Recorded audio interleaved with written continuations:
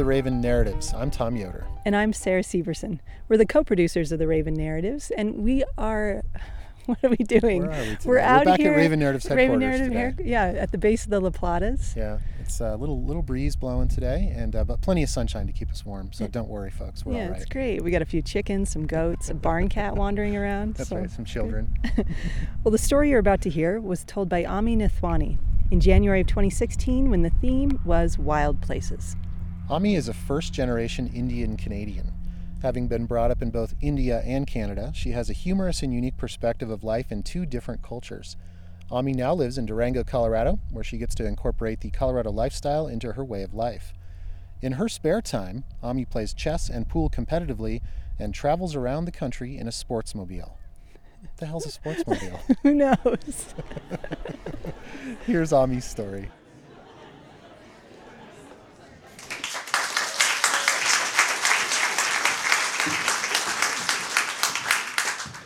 So my story today is a little bit about growing up in both India and Canada. And it begins back in 1979. I was about 5 years old, and at some early time in the morning, I got woken up by the sound of a snow shovel outside. And I was in my little bed, I was really warm, and I could hear the methodical sound of what it sounds like when you're chipping away at that ice. And the wind was howling outside, and I knew I had to get up. And I was in St. John's, Newfoundland, where my parents and I lived every 2 years, my entire life. And then every other 2 years, we'd go and live in India.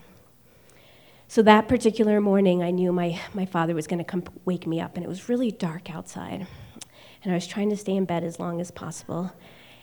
And I was trying to get myself motivated to get up, but all I could think about was that just 48 hours beforehand, I had climbed about 1,000 steps up to a very historic temple in South India to go meet the guru.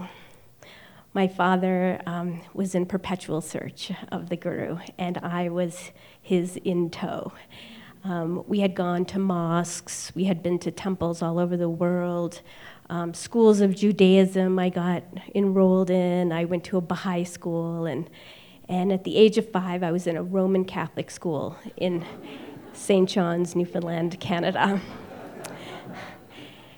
And I heard my father come upstairs, and he was so excited. He woke me up, and he said, "Come on, it's time, let's go. And I don't know, I thought my sister was with me. She just recently told me she got out of every single one of these events, so she wasn't there. But I guess I got up, and I got ready, and I put on my snow pants. And I put on my coat, and I put on my hat, and I was so tightly bundled up with layers and layers that I could hardly move. And it was still quiet. My mom was making chai in the kitchen, shaking her head, wondering, why is this happen? Why does you do this and take our children every day? And so we go outside, and all you can hear is this, the snow pants, moving across. And we get in this big Jeep Cherokee that my father had bought for the weather in Newfoundland, Canada. And it was crazy. There was a huge snowstorm. And, we live in Colorado. It's not Colorado Winter Wonderland snowstorm. This is northern East Coast, terrible, wet, windy, horrendous. You don't want to be in it. It's cold, it's damp. But I'm all bundled up and I'm making my way out to this Jeep Cherokee. And back then in 1979, there were no seatbelts. And so I piled up in the trunk, and my father started the vehicle, and we headed on our way, and we'd stop.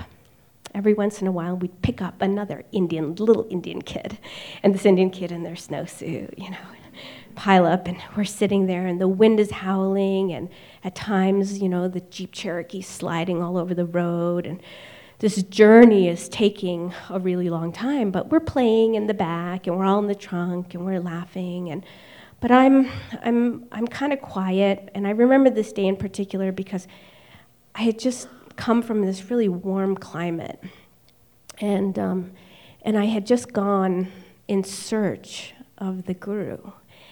And it was such a different change of walking up to an old man and him telling me to have peace in my heart forever. And then next thing I know, 48 hours later, I'm in this Jeep Cherokee sliding around in this snowstorm in Newfoundland. And so I'm confused. I'm a confused 5-year-old. And we're driving along, and I'm thinking to myself, is this really what we should be doing? Should I be here? And I find myself starting to complain a little bit. Anyone have 5-year-olds? 5-year-old complaining. And my father, with all the patience in his heart, he said, oh, I know. Hey, climb up here to the front. So while all my other Indian cohorts, kids, 5-year-olds, were all sitting in the back playing, I climb up, and you can climb over those bench seats, and then climb over the other bench seat in my snowsuit, and I get up to the front, and my father looks at me, and he's got this happiness on his face, never frowned a day in his life. And he says, you know what? He said, I know it's cold. I know, and your mother, she does not like that I do this. And he said, but we'll make it fun. We'll make it an adventure. It'll be so good. And I'm sitting there, and I'm thinking to myself, okay, this is fine. It's going to be good, and the heat's turned on, and it's blowing, and I've got my mittens on and everything. And it takes us about an hour to get to our destination. And at one point along the way, we can't even see in front of us. The storm is so bad. And my father is actually tense. I can see the white knuckles, on the steering wheel, but he's pushing through. This is really important. And just around then, as we're kind of reaching our destination, it starts to get a little bit light outside, just a little bit. So my father steps on the gas, and the truck's sliding, and the kids are in the back, woo, And we come up to where we are intended to be, which is the most easterly point in North America. It is January the 1st. And we get to this point where there's a lighthouse kind of off in the distance, so we park down below, and we all get out. We make sure we have our mittens and our hats on, and we make our way over to where the lighthouse is, and just over the horizon, when it's really stormy outside, but over the horizon on the ocean, sometimes it clears just on the bottom, and you can see the sun rising.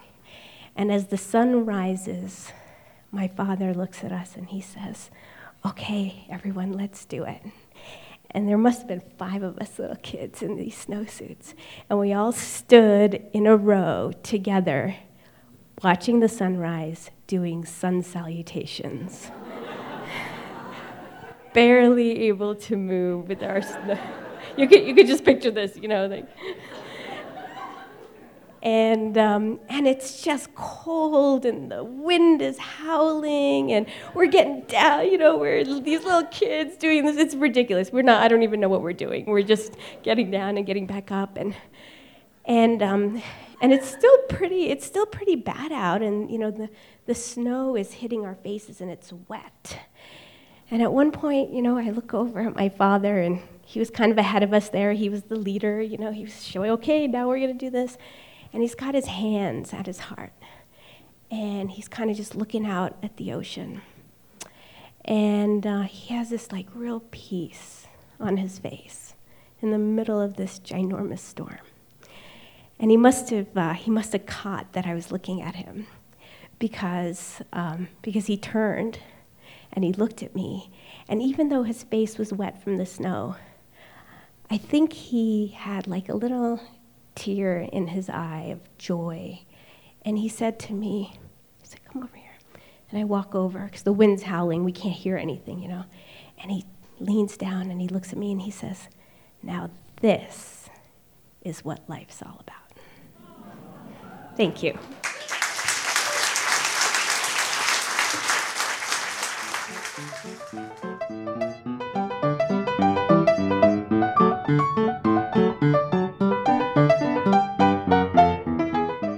Thanks, Ami, for telling your story.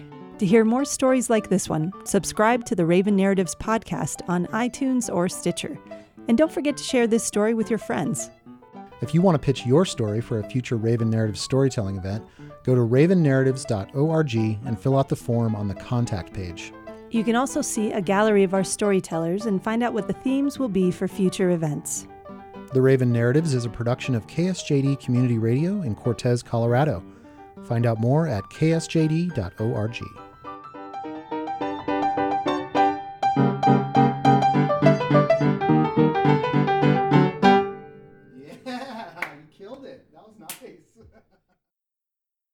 Support for the Raven Narratives comes from Red Scarf Shots Photography Studio in Durango, Colorado. Find out more at redscarfshots.com. Now for the outtake. You know, when you nail it on the first take, you sing a little song about it. That's what you do. Cha-cha-cha!